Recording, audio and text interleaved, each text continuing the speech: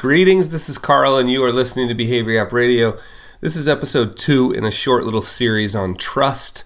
Really, I'm encouraging you to explore with me the idea of trust as an asset. And I wanted to talk a little bit about what trust, sort of on an individual level, just a couple of thoughts real fast.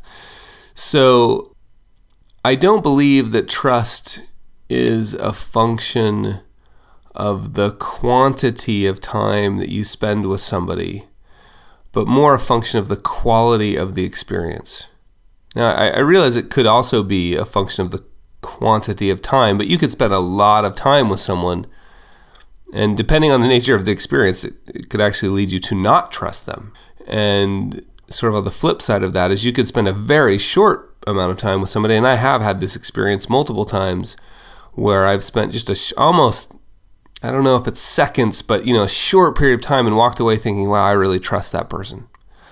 So what's the difference, right? The difference is the quality of the experience. And I think to a large degree, as it applies to our jobs as real financial advisors, that is a function of the quality of the questions you ask.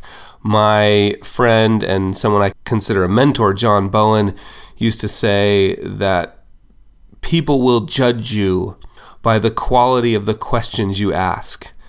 And so I would contend that the fastest way to build trust as an asset on an individual level is to ask really good questions and listen. And all that comes down to is treating somebody like you'd like to be treated.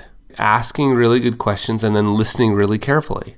And again, we're not doing this because it's a sales technique. We're doing it because it's the right thing to do, and we care about our profession and we care about our clients.